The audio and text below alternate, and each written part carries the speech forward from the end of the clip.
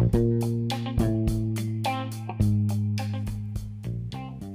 the protection of the person reading this, their voice has been distorted.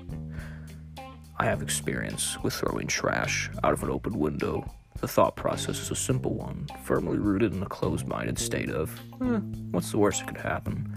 When I was little, I agreed with these people.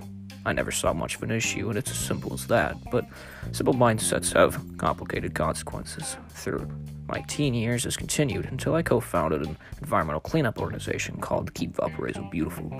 Before this, I tossed aside litter as not an issue because I never saw anything life-altering. My group went to a local park to scout out litter for an idea of the issue. Though we brought a trash bag, I did not expect to fill it, but we ended up filling 1.5 with only 2 of us. The problem was festering right in front of me and staggering.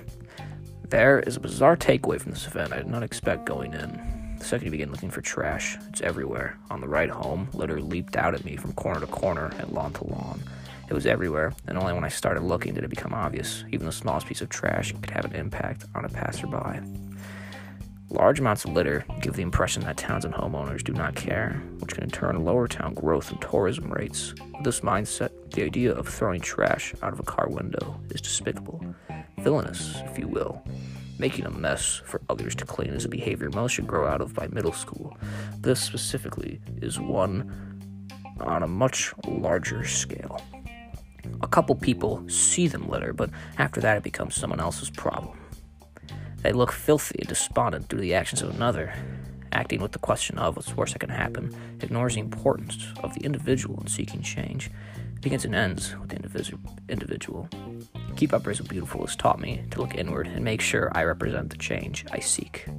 I've switched to a tin water container for home use instead of countless plastic bottles, for instance. But most importantly, I pick up trash when I see it, no matter the occasion. Noticing trash more often means nothing if people don't have the resolve to pick it up.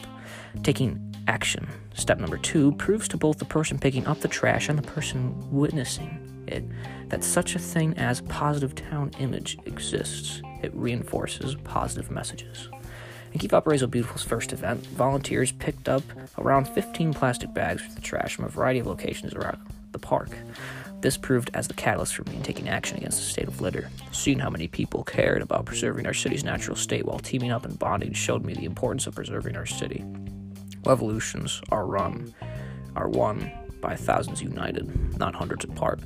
For each individual who cares and takes action to protect the environment, the planet benefits. Therefore, we all benefit.